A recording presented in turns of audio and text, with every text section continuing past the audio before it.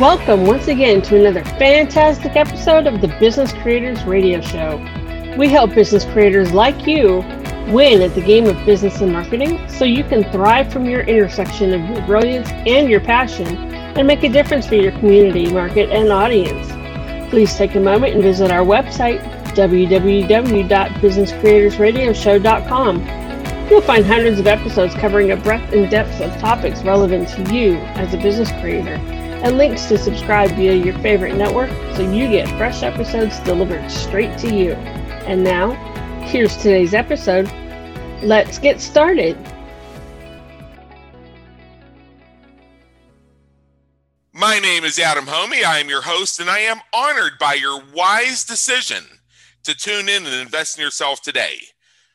Today, we're going to have a very interesting conversation with somebody I've been working to get on Business Creators Radio Show for a while. This is somebody who's very well known in the entrepreneurial world, and it's my singular honor to be able to connect with this gentleman and have the opportunity to have him join us here and share some of his wisdom with us. The title of the interview is Turn the Lights On, and we're going to delve into what that means. To illustrate to us what we need to do to flip that switch, I have with us my friend Roger Sargent. Roger is a business growth consultant who has mentored over 1,000 independent business professionals to rev up their revenues, boost their profits, and make tough decisions since he founded Affluence Business Solutions. Roger's experience and talents were owned over 35 years in the trenches, working as a partner in the hotel, health club, and restaurant industries.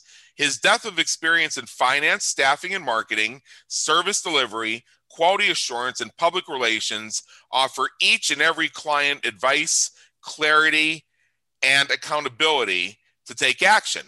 And if you want to check him out, you can go to our website and you can see his contact information. I just want to leave the flexibility that he may change it over time. So this is what we typically do.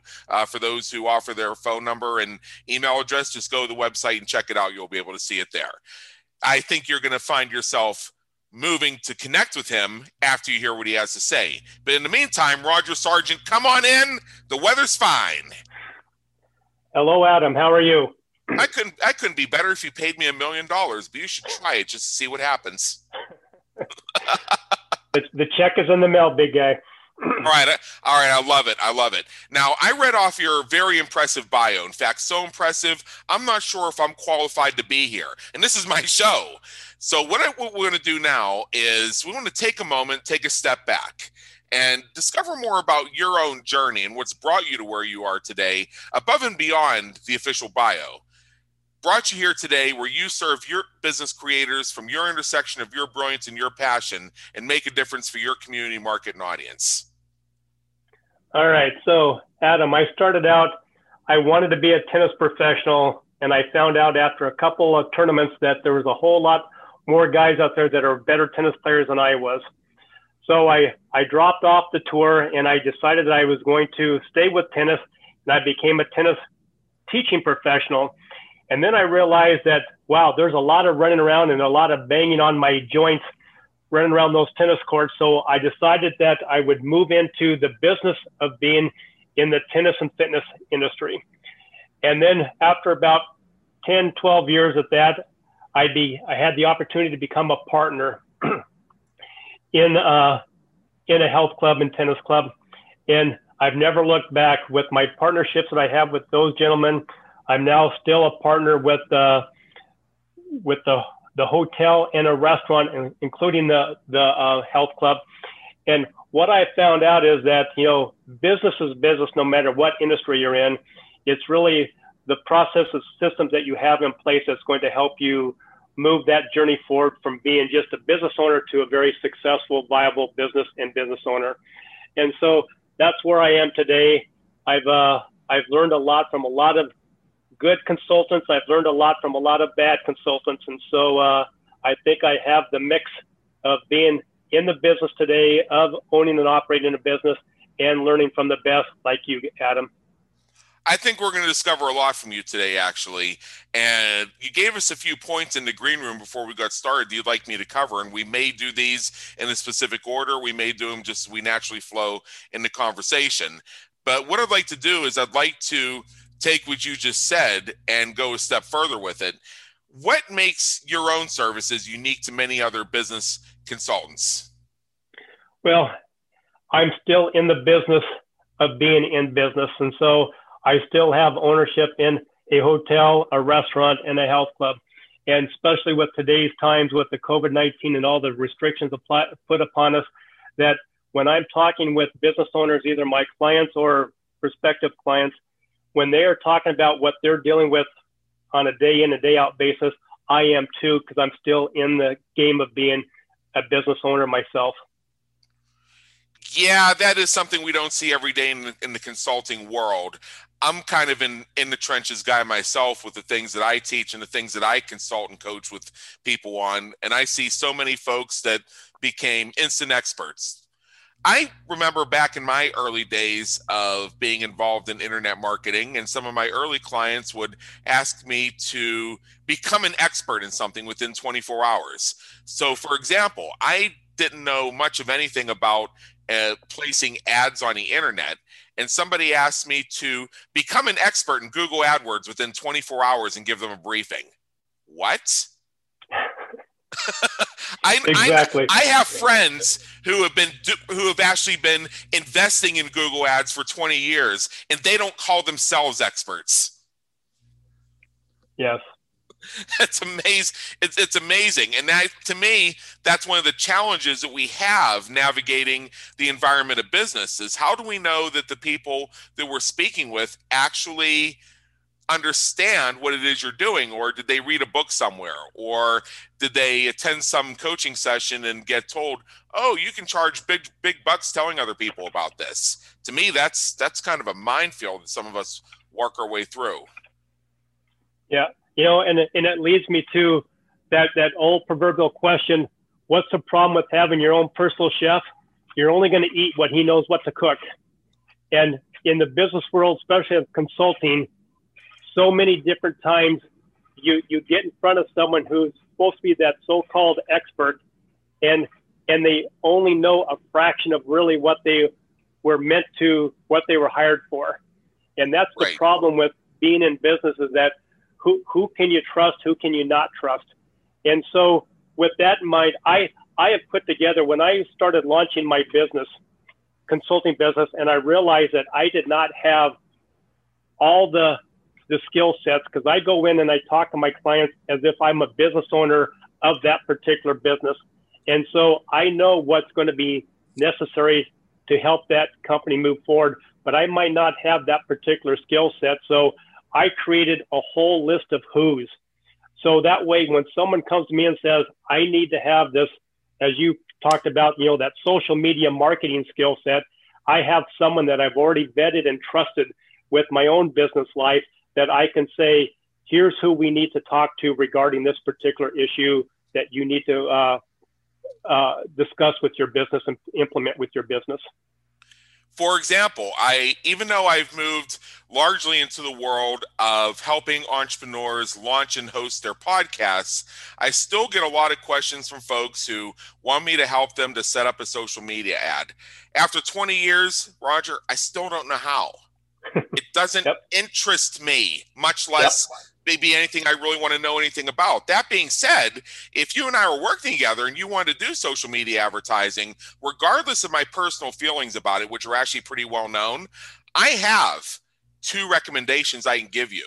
I myself have never done social media advertising for my business, but I have clients who have and who have been successful with it. And I can connect you with the same people they worked with. So I can still deliver that. It's just not me. And I think there's another angle to this too. You've said, and I want to repeat this for our listeners, I think it's very powerful, that the problem with hiring your own personal chef is you're only going to eat what they know how to cook. I think we're going to continue the analogy of the personal chef as the consultant, the coach, the contractor, the team member, and you become limited by what they know. I think also that there is a challenge that the service provider themselves feels that what they knew yesterday may not be valid today, but they're reticent about admitting that because it may cause people to think they don't know what they're doing. I would argue the exact opposite, but have you ever seen such a phenomenon? Well, especially, let's start back.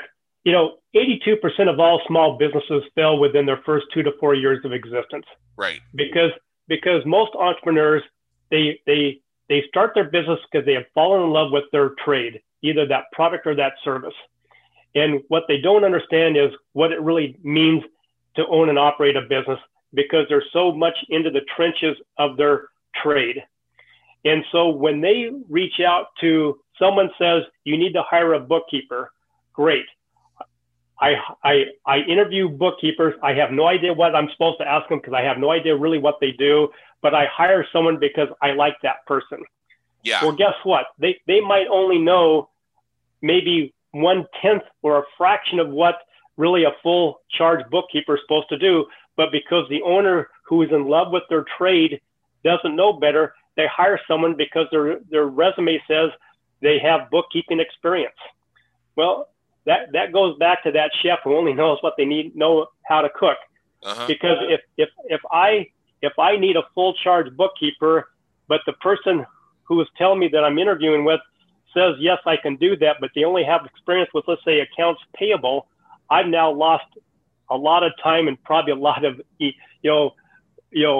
money paying this person to only do a fraction of what I really want them to do. But I didn't know better because I didn't know better. Right. And that's what the problem with most business owners is that they get in front of someone who can talk a good game, but when it comes to delivering that game, they're not that great at. Yeah. 15 years ago, I owned a web development firm, and I'm going to share a story that's from my book, Groundhog Day is an Event, Not a Business Strategy. And at the time, we were bringing on clients like picking up tickets at a bakery. It was amazing. As we brought the clients on, we found that a lot of them had really crap, cheap hosting for their websites. So I was working with this one company, and we encouraged everybody to become clients of this hosting company that I recommended. Now, I wasn't a reseller. All I was getting was a modest $50 referral fee, which to me was reasonable for having a conversation of, hey, this company is great. And for a while, they were awesome. Their servers were lightning speed fast. Their customer service was out of this flipping world. Then they got bought out and everything went to hell. And awesome customer service turned to long wait times so that we could be told, oh, well, the website crashed because WordPress overwhelmed the server. It's like, you sell WordPress hosting. It's in the title. You need to tell me that your sites are cracking because of WordPress? And I was, amateur educated enough on servers to be able to see, I could see the cracks looking from the outside looking in, that they had a major network-wide crash on the horizon. And I would keep alerting them to this and they would say, servers are fine. So when they did have that catastrophic crash, I couldn't help it, Roger. I had to keep messaging in while they were trying to fix it to say, I told you so. Yeah. So what happened is ultimately we folded the web development firm because I just didn't want to do it. It wasn't my brilliance and it wasn't my passion. I had to go to the clients who were leaving, as well as the clients who were going to stay with us and evolve with us as we became a website conversion consulting firm, and ask them to trust me again and move them to better hosting. The clients who were staying, because I didn't want to have 3/4 of the relationship being fixing their damn hosting, when the real work we were going to do with them was the art of website conversions and helping them gain more sales from their existing assets. And for the clients who were leaving, we wanted to leave them in a better place than we found them. So I had to tuck my tail between my legs and go to all these companies and ask them to trust me again. I believe that when you get the chef who only knows their own recipes, part of that is driven because service providers, consultants, coaches, again, feel that if they have to acknowledge that what they recommended last year is no longer what they recommend, that it actually didn't work out in the long term, that there's some sort of issue that's going to make them look bad, so they're afraid to do it. Remember, and I'll explain in a minute why I think that is, but I think that actually inhibits them from being willing to make the pivots necessary to transform them into a long-term partner in success. And you're dead right on there with Adam. When I was first looking to join the business consulting world, I got invited to go to a highly respected business consultant. And during the first half of the day of this 2-day workshop, I couldn't make sense of what they were saying regarding good business practices. And then the first night of the workshop, we all go out to dinner together. We all have a few cocktails. Our tongue gets a little bit loose. I come to find out that this gentleman filed bankruptcy twice, and now he's the leading consultant. And he's teaching the same things that probably helped put him into bankruptcy. Yeah. And so that just proves your point that instead of moving on and creating more efficient, more viable solutions, he's staying focused with that same process that really got him in a position to have to file bankruptcy twice. I don't disagree with that at all. And I think it's also because we hear stories like that people are reticent to acknowledge the need to pivot. Now, that same guy actually could have been a very effective advocate for what he was doing. In fact, the story of having gone bankrupt twice could have added credibility if he was able to tell his third time's a charm story, and Yep. his value to the listener, to his clients being, hey, I actually did this the hard way. I went through it twice, so I know what to do and what not to do. That's the reason why you should trust me. Yep. And also because of my experiences, I know how to pivot. I know how to stay current. I know how to adapt to circumstances as they arise. If they all would do that, that would be great, huh?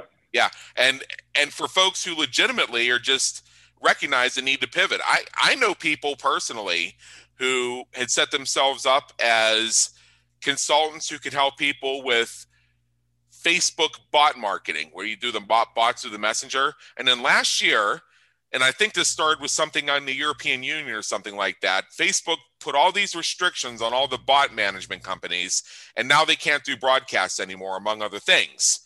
And so all these consultants who had hyped up bot marketing as the future of broadcasting, the new email, it all got wiped out. Poof. Did you know that in most circumstances, if you engage with a bot through Facebook Messenger, they're not allowed to contact you after 24 hours? I did not know that. Yeah, in most circumstances, the interaction cannot go on longer than 24 hours. That's why broadcasting went right out the window. It's been the uniform experience of everybody I know who got involved with bot marketing, including myself. So there are still uses for it. It can still be used as a customer service tool, and there are ways you can actually use it for marketing nurturing conversations. But if somebody subscribed to your bot thing more than 24 hours ago, you can't send them a broadcast because you're outside what's known as the 24-hour window. So that kind of took the whole conception of it and stood on its head. You probably in 2019, maybe even to 2020, signed up for a lot of things that involved click here to get an instant message that has your link. That put you on people's bot lists. And then you got notified every time they did a webinar. Did you notice about 6 months ago, all that abruptly stopped? Yes. That's what happened. Okay. So imagine the situation those providers were in. This whole thing they built out just changed on the dime. So their recipe couldn't even be cooked anymore. And I think that's another thing that people are afraid of. Now, I have a hypothesis for this, and I've shared this on other episodes, so I want to get your thoughts on it. I imagine you were probably a pretty good kid growing up, but did you ever do things where you made mistakes or did something wrong? Exactly. So now did some adult, maybe it was a parent, maybe it was an uncle or aunt, maybe it was a grandparent, maybe it was a teacher or a religious minister, who knows? Did they ever say, "Now, Roger, what do you say?" And you say, "I'm sorry, and I'll never do it again." I think that right there goes to the heart of why, as adults, we have such challenges pivoting with integrity that puts us in that situation. And for our listeners, we're getting to the point where we're going to turn the lights on. I'm showing you the darkness right now, where because they were put in that situation of having to promise they would never do it again. How do you know you'll never do it again? Can you guarantee that? Not at all. Not at all. Because you don't know what circumstances you're going to find yourself in. You don't know that you might not have a sea change in your thinking that makes you reject the idea that that was wrong in the first place. You might find yourself in a values conflict where you have two values you believe in, but they are pulling you in opposite directions in a situation. Then what do? It's not all so cut and dried as they teach you in first grade. And I believe that because some of the lessons that get really deeply embedded in our brains happen when we're very young, when we're told, say you're sorry and say you'll never do it again, that it makes people very timid and gun shy, particularly when it comes to needing to pivot and develop new recipes for their personal chef clients, for lack of a better phrase, and one hell of an analogy, if you ask me. Yeah, to that point, playing tennis, when you're on the court and you're all by yourself playing your opponent, and you work with your coach, and he tells you this is exactly how you're supposed to do it. This is what you're supposed to do. And when you make that mistake in practice, you promise you're never going to do that again. But then all of a sudden, you're in a match. Your heart's pounding. You're breathing hard. You're trying to win. You got all your emotions high, and that ball comes over the net a certain way where you're just tempted to try that one more time because it's just going to work, right? Yep. And you do it. And it doesn't work, so now you're walking back in the middle of that damn game thinking, okay, my coach is going to just chew my rear out because I took the opportunity and I missed it again, so now all of a sudden where I'm supposed to be concentrating on the very next point, all I can think about is my damn coach and my yelling in my ear saying, why did you do that? Why did you do that? And before you know it, you've lost 15 points in a row because you can't get that damn coach's voice out of your head, right? Yeah. So that's where the problem comes in, is that we somehow, some way, especially as business coaches, and this is what, I'm glad you referenced your book because, I do a lot of business reading. I facilitate an executive book club, and I have to tell you, your book, Adam, the Groundhog book, it's an event, not a business strategy. It is by far the most relevant book that a business owner can really use as their Bible, because you talk about real life situations, just like what we just talked about, that we promise we'll never do that again, but you come to that real life fork in the road, and you've got to make a game time decision right then and there. And yep, I went for it and I missed it. So you know what? Now I've got another learning moment, if you take it as a learning moment, and you can get through it. But so many times that you make that mistake, and it really didn't cost you that much, but it was a mistake, but it didn't cost you anything. But then all of a sudden you get to that same fork in the road, let's say a month down the road or 2 months down the road, and you're gun shy, and this opportunity is going to work for you, but you're gun shy to the point that you don't attempt it. And guess what? You lose out on a great opportunity. And that's where, especially these last 12 months with the COVID-19 pandemic and all the restrictions coming, you've used the term a couple of times, pivoting. That's probably the most overused word right now in the English language. I noticed I was starting to get repetitive. Yeah. I know, but in business, we were talking, as a business consultant and coach, we've been talking pivoting for years with our clients, and now all of a sudden it's a must because of the COVID-19 restrictions.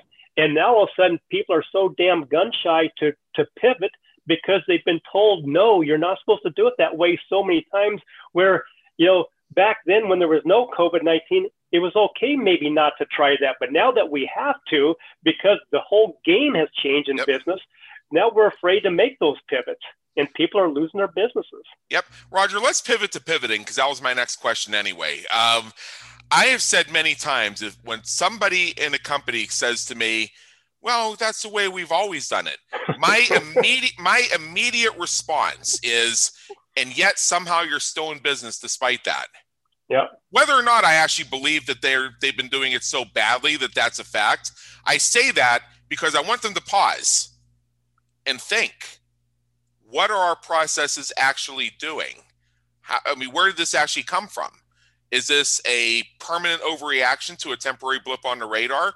What happened here? So here we are in this COVIDian era that we don't know when it's going to end, et cetera, et cetera, et cetera. We can look at the Spanish flu and guess 2 years, but we don't know. At any rate, there's a lot of pivoting going on. So as we pivot to pivoting and pivot to what the business coaches have been saying about pivoting for years, how do you see business owners and their teams pivoting today?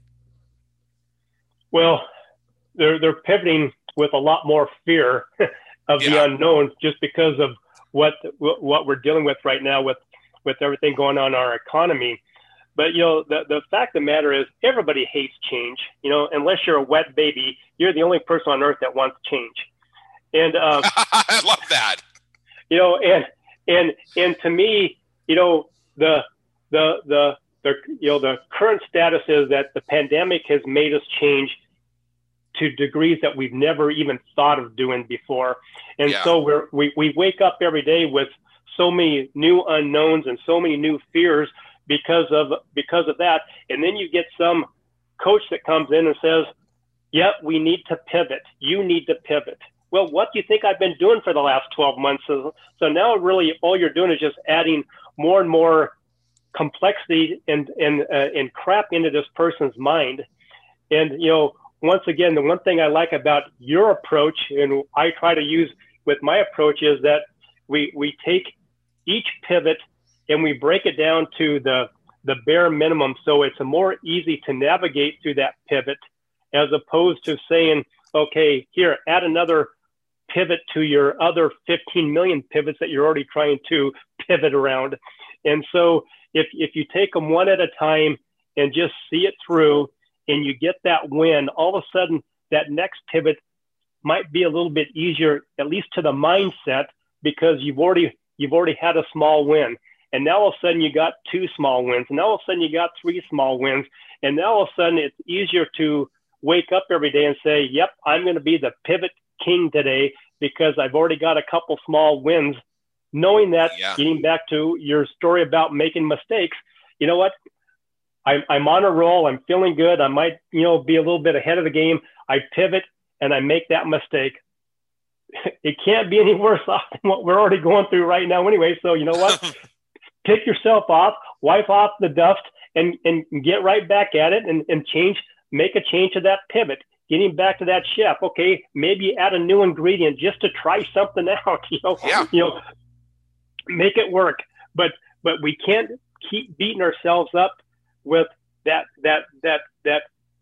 garbage can full of pivots that we once threw away, that we now have to start taking out, eating humble pie and taking them out and reacting to them. Yeah, I believe that wholeheartedly. And we've seen businesses have to deal with a lot of things. If they were resistant to the idea of people working from home before, and I personally was affected by that when I worked in corporate, that's another story, but we have so much more to cover here. I can refer people to other episodes if they're interested in that story. Now we see situations where it's not a matter of whether the people in the C-suite think that the folks should sit in a cube farm from 8 to 5. It's a matter of you are being directed to have your people work from home. Would you like to be shut down entirely, or were you going to comply? Okay, well, you're going to be pivoting to a work from home culture whether you like it or not. And what I've also seen, because I track this issue, it's something that I'm very passionate about, is the challenges that companies have seen transitioning to a place where any employees whose physical presence in the office is not absolutely necessary are now being treated as remote workers. Some companies have gotten it very down pat and have done very well with it, and some have really struggled and caused their turnover rate to skyrocket as a result of it. And in both cases, what I see is companies are in a situation where they are in uncharted waters. They're being pushed into this choppy stream without a map. They don't even know where the rocks and the cliffs are, but they got to sail. So what do? They sail, and they find they're going to have to course correct as they go along. Those who are able to course correct will make it to the destination port. Those that won't will probably go off the waterfall. I can't agree more. And to go one step deeper with that analogy is that the companies that are not having a problem with that particular pivot of having remote workers, they already had a good system in place, a good process in place to know what the key metrics for each one of those individual employees that you're referring to that are now staying at home, and they're monitoring those performances to make sure that the efficiency and productivity has not gone down. Yeah. And if it has, they're making the immediate pivot to make that get back to where the production level was before. But those guys already had the foundation established before this new change to working remotely. It's right. the guys that didn't have those processes in place. They had no idea what their key metrics were. So they were just working each day by the seat of their pants. And now, because they're now even more stressed out than what they were before the pandemic, because they just weren't running their business very well and very organized, that now all of a sudden they're feeling the stress of the pandemic, the loss of business, the restrictions of only being 25% open, 50% open, whatever that might look like. And now all of a sudden they're taking it out on those people who they have given the opportunity to keep only doing so because they weren't told to do anything different than that. Yeah. Because that was never in place. And so now they're really realizing that pivot that they should have made years ago about understanding their key performance, indicators, and really, having a plan to measure those every week, look at them every week or whatever period of time, and making sure that all the safeguards are in place to keep the efficiency and productivity happening. Now it's catching up with them, and now they're panicked. And if it wasn't the pandemic itself making them panic, it's now that they realize that they never had the right systems in place in the first place. Yeah. Also, I think some understandings. I love the site statistics. There's one number I love in particular, and I think it's an average of several different studies that shows if you have somebody working in an office from 8 to 5 with an hour for lunch and their 2 15-minute breaks, the actual amount of time they're going to spend doing productive things comes out to about 2 hours and 54 minutes. The rest of it's going to be eaten up in pointless emails, pointless meetings, pointless water cooler chatter, needing to space out because you're just not firing at the moment, and all other sorts of things. So the average 8-hour-a-day office worker is putting in 3 hours of productivity. Now, the funny thing is, when they transition to a work-from-home environment, without the co-workers hovering around and dealing with the vagaries of cubicle culture and the meetings and everything else, they can actually get their work done in about 2 hours and 54 minutes. Yep. So some companies don't know what to do about this. And some of the tactics I've seen is they actually start just calling more and more and more and more and more and more and more Zoom meetings to force people to sit by their computers for 8 hours having meetings that, boy, if you thought the in-person ones were pointless, you ain't seen nothing yet. You thought the previous meeting should have been an email. These new meetings should be exercised. Or they make people log into internal chat systems like Slack or the company Skype or something like that, and then they just randomly message people to make sure they answer.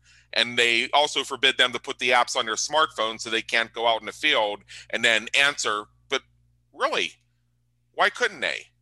If I'm working from home and I know that my hours are from 9 to 5 and nothing's going on at the moment, can I put an app on my smartphone so that if I'm done with my 2 hours and 54 minutes worth of actual work, but I'm the on-call person to deal with customer issues, for example, that if the things are quiet and I want to go grab a mocha, I can do that.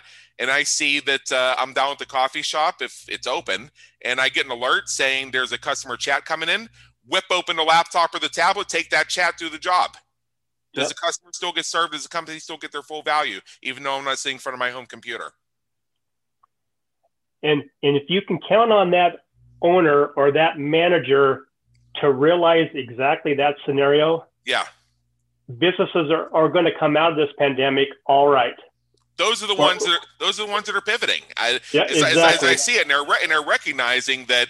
In some cases, you have to have the 8-hour day with the hour for lunch. These are manufacturing type environments. These are certain physical service type environments that's just the way it is. And even with that, you can still use that time more effectively, more efficiently. But there are a lot of folks who are put into that 9 to 5 Monday through Friday, and it's a vestige of the Industrial Revolution and services, practices, and businesses that were never industrial in the first place. Yep. Amen to that. And going back to that, part of the reason you have that 9 to 5 is it goes back to labor protection laws that made sure that people got overtime for over 40 hours work.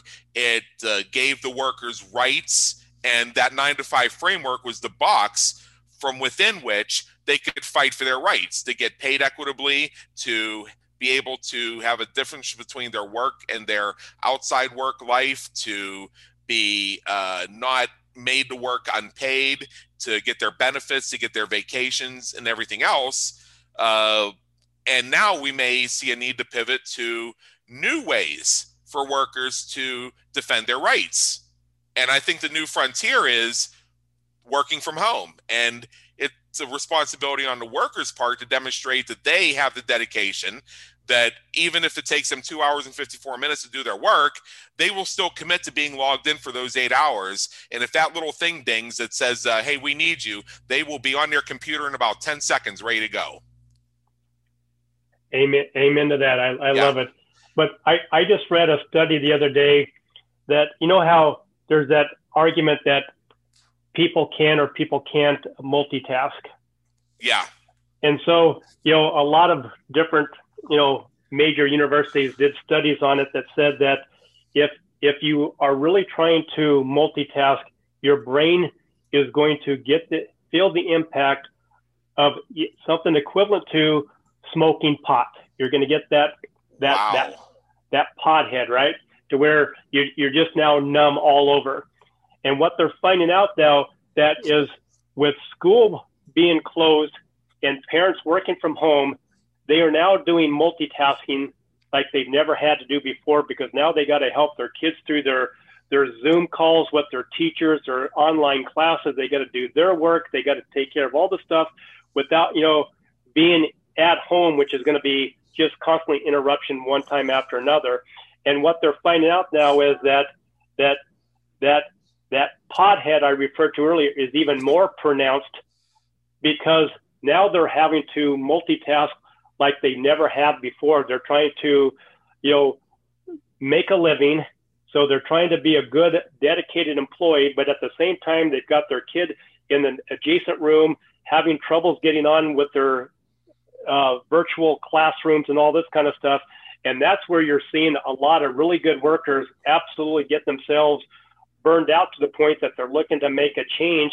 And it's for no other reason, not because they don't like their job, it's because they just are feeling numb due to this equivalent of smoking pot, because they're multitasking to a degree that they never had to before. Yeah. I've seen that particular study you're referring to, the whole pothead thing. And I've also mentioned something in my book, The Groundhog Book. It's that quote from that eminent physician, Charles Emerson Winchester III, who said in the introductory episode where we brought that character onto MASH, I do one thing at a time, I do it very well, and then I move on. Yep. when it comes to certain things like life-saving surgery, I would definitely prefer the guy who does one thing at a time, does it very well, and then moves on, versus Winchester's predecessor, Major Frank Burns, who famously said, "I have two hands. Why do I only have one patient?" And as long as those surgeons doing those life-saving surgeries, as long as they're doing that from an operating room and not their home office, I'll be happy. Yeah, I would prefer to not have a ventricular aneurysm sewed over via Zoom. That would work great for me. Yeah, I can concur 100% on that one. Yeah. So in this conversation, we have moved to the point where now we're going beneath the surface, and we use the whole work from home thing as a tangible example that a lot of people I think can relate to. Even independent consultants who don't go on site anymore, even people whose business is a seminar business where they got to do it from virtual locations. So as we find ourselves in situations, we sometimes have to go a little bit deeper. So what's your process for getting to the real issues that clients face? Well, it's funny. I just had a conversation about this with the mastermind group that I facilitate. What's nice about being on a Zoom call with, let's say, 8 or 9 other people is that they're all in front of you, just like the Brady Bunch was. So instead of sitting around a board table where you're only going to be able to face at one time the 2 or 3 people in front of you, now you get to face in front of them the entire time. And so you really get an opportunity to read their body language, watch their eyes to see what's going on, because so many times I have found people who had a question about something, but because they didn't really know how to interrupt what was going on, they chose not to. So we all know that when someone's saying something to you and they say something you don't quite understand, your mind starts focusing on what you don't understand. So while that person's mouth is still moving, all you hear is blah, blah, blah, because you're still focused on what they just said that you didn't understand. Right. Well, with this Zoom, this virtual meetings now, you can see when they have those moments where, oh, I just got lost there. And so it's good to be able to see everybody's face to where you can now say, okay, let's stop for a minute. Did you have a question on whatever we just talked about? And you can get that now taken care of more immediately and efficiently, as opposed to not knowing if anybody had any question or not, because you didn't see their reaction because you're sitting around a table and not a Zoom call. Yeah, and the other challenge with Zoom calls, I've cited an article, it's on introvertdeer.com, it's all about Zoom fatigue.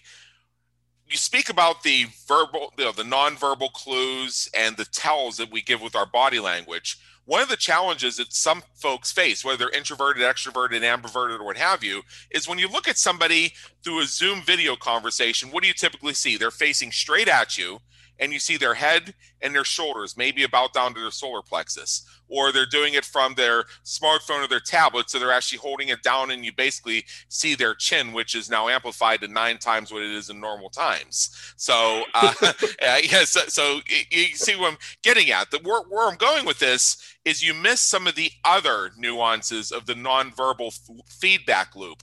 Like if you and I were sitting next to each other and we were having a protracted conversation, it would be natural that every so often our conversation might go quiet, or we might, even without announcing we're going to do it, we might find each of us pulling up our phones real quick just to check and see if there's any email coming in, or look for a story to continue the conversation. Or if one of us decides we need to think for a minute before we respond, we can use our body language to just shift ourselves. It lets the other person know, like if I asked you a question you wanted to think about answering, you're without even realizing, your body would shift to signal to me that give Roger a minute, he's thinking about this one. Yep. So without all that, and then add on the fact that it's an online environment where anytime you hear silence, you begin to wonder if you lost the internet connection, and that can wear you out. That can wear you out. Yeah. Yeah. That's part of the reason why the Business Creators Radio Show is an audio only show. And I've heard all about how it'd be more engaging with this video, what have you. But I also know from speaking with our avid listeners that most of them do this streaming in the background while doing other things. So I put pattern interrupts and shock factors into my episodes sometimes, depending on how far I can get away with it based on my guest's avatar and the guests themselves. Sometimes I'll just drop F-bombs into my episodes. I don't know if that's appropriate here, but I've done it before. And the reason I do that is not so much to be a shock jock, but to snap people out of that hypnosis and say, whoa, what just happened? Oh, did I miss something really good? And it causes them to do two things. Number one, tune in, because something profound may be happening here that they don't want to miss out. Could be the slight edge in their business success today. And B, subscribe to the Business Creators Radio Show so they can get fresh episodes delivered straight to them, including the replay of what they just missed.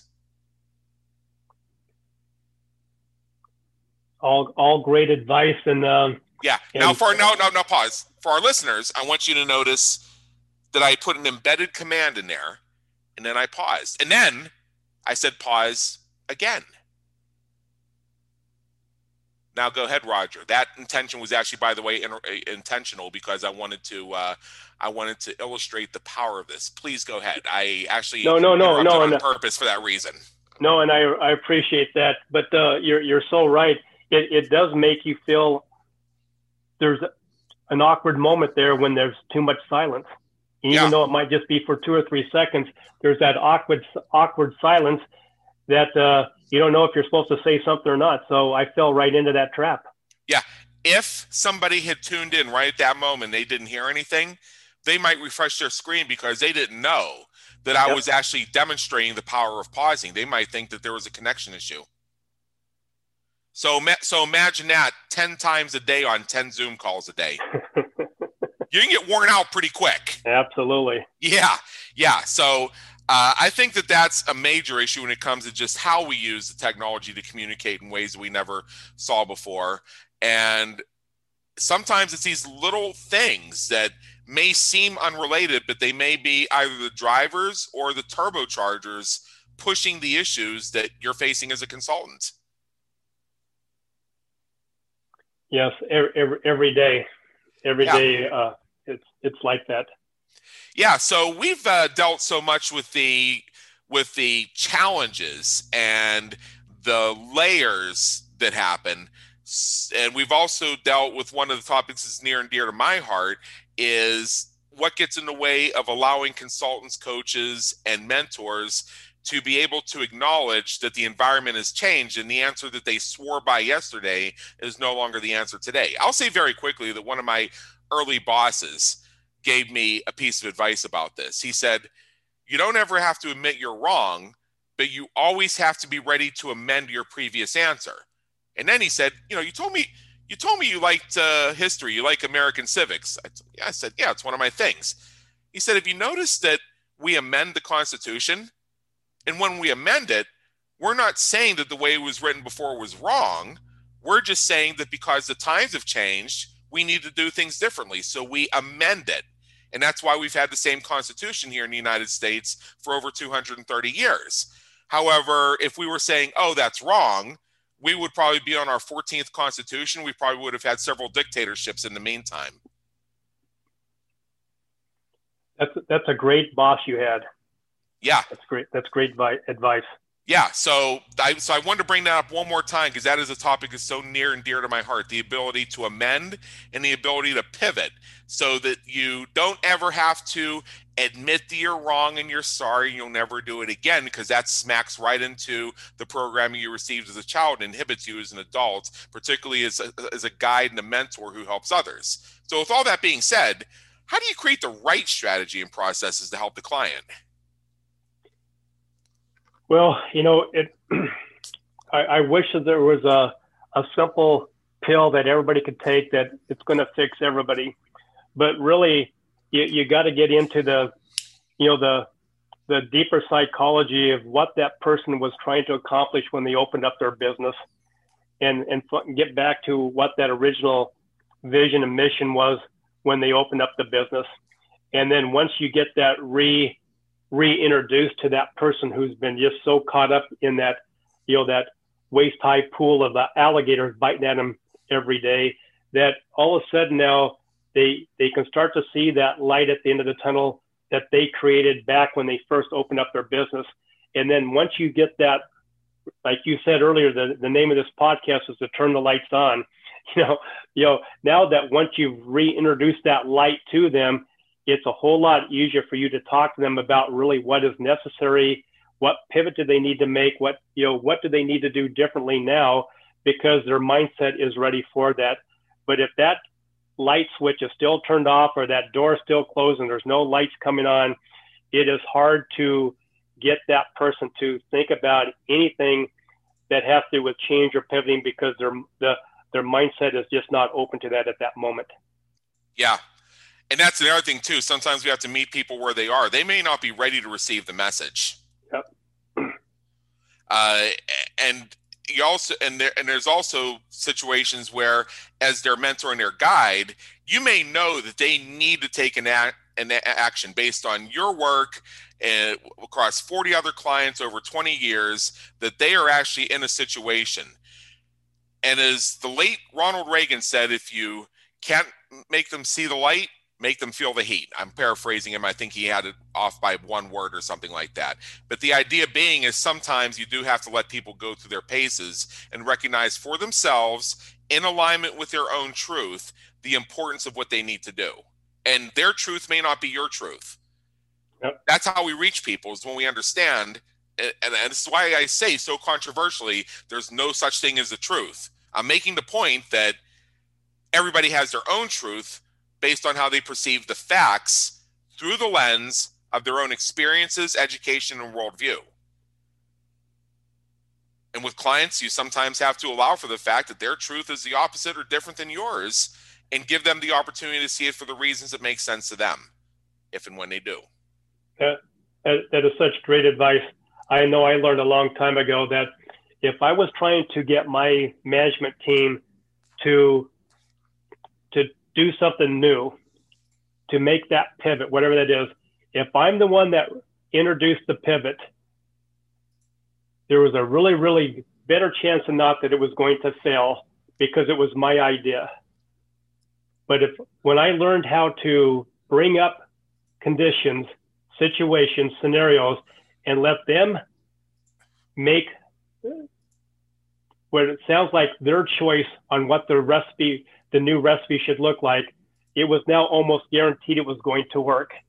And that's where I learned to really navigate the conversation to where the people feel like their idea is the best one, and now it works, as opposed to me saying exactly what they agreed to, but because I'm the one that said it first, because I need to hear myself be heard, all of a sudden now there's a great chance, better than not, that it's going to fail.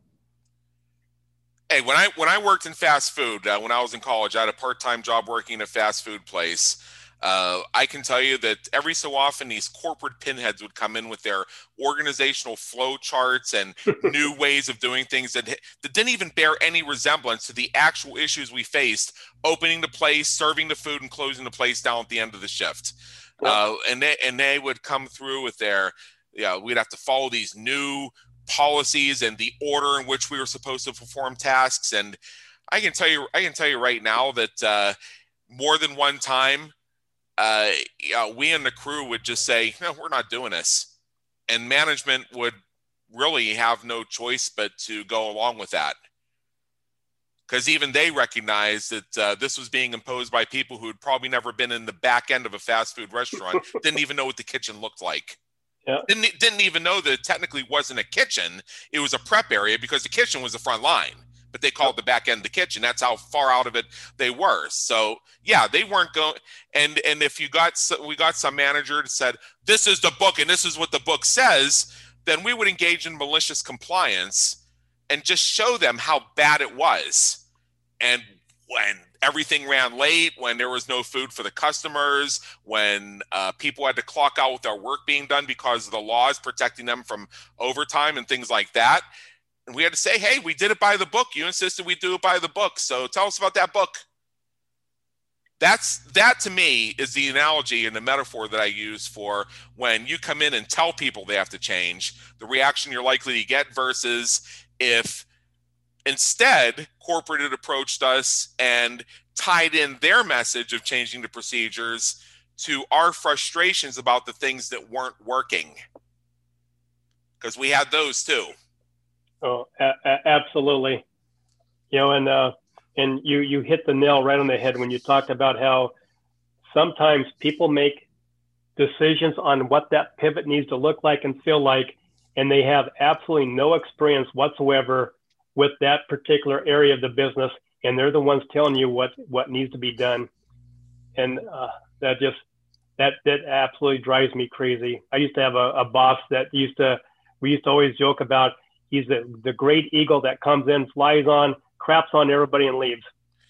Yeah. And because he was not part of what we did and how we did it, and he's the one telling us how we need to do things better when he had no experience in that realm of the business world anyway. Yeah, and if you're put in a management or a boss type position and you don't really know what you're doing, there's still a way to be an effective boss. It doesn't involve being invisible, except when you come in and crap all over everybody. There's a way to be visible, be present, be with the people, and at the same time raise the leaders and empower them to make the process work, where you become the facilitator of the change in the process that's necessary rather than the driver. That is also effective leadership. Absolutely. Yeah. So unfortunately, Roger, we're near the top of the hour, and I could speak with you all day long. In fact, hopefully we will get to sit down in person one time relatively soon. But in the meantime, for those of our listeners who are now beginning to see how to make that pivot and turn the lights on, where do they go from here with you? How do they connect with you, and what do they have to look forward to when they do? Well, the one thing that I'm very proud of is that my cell phone is on me 24 hours a day, because you never know when something is going to happen and they need help that immediate moment. And so they can reach me on my cell phone, which is going to be displayed there at your website, but also it's 509-366-2953. Yeah.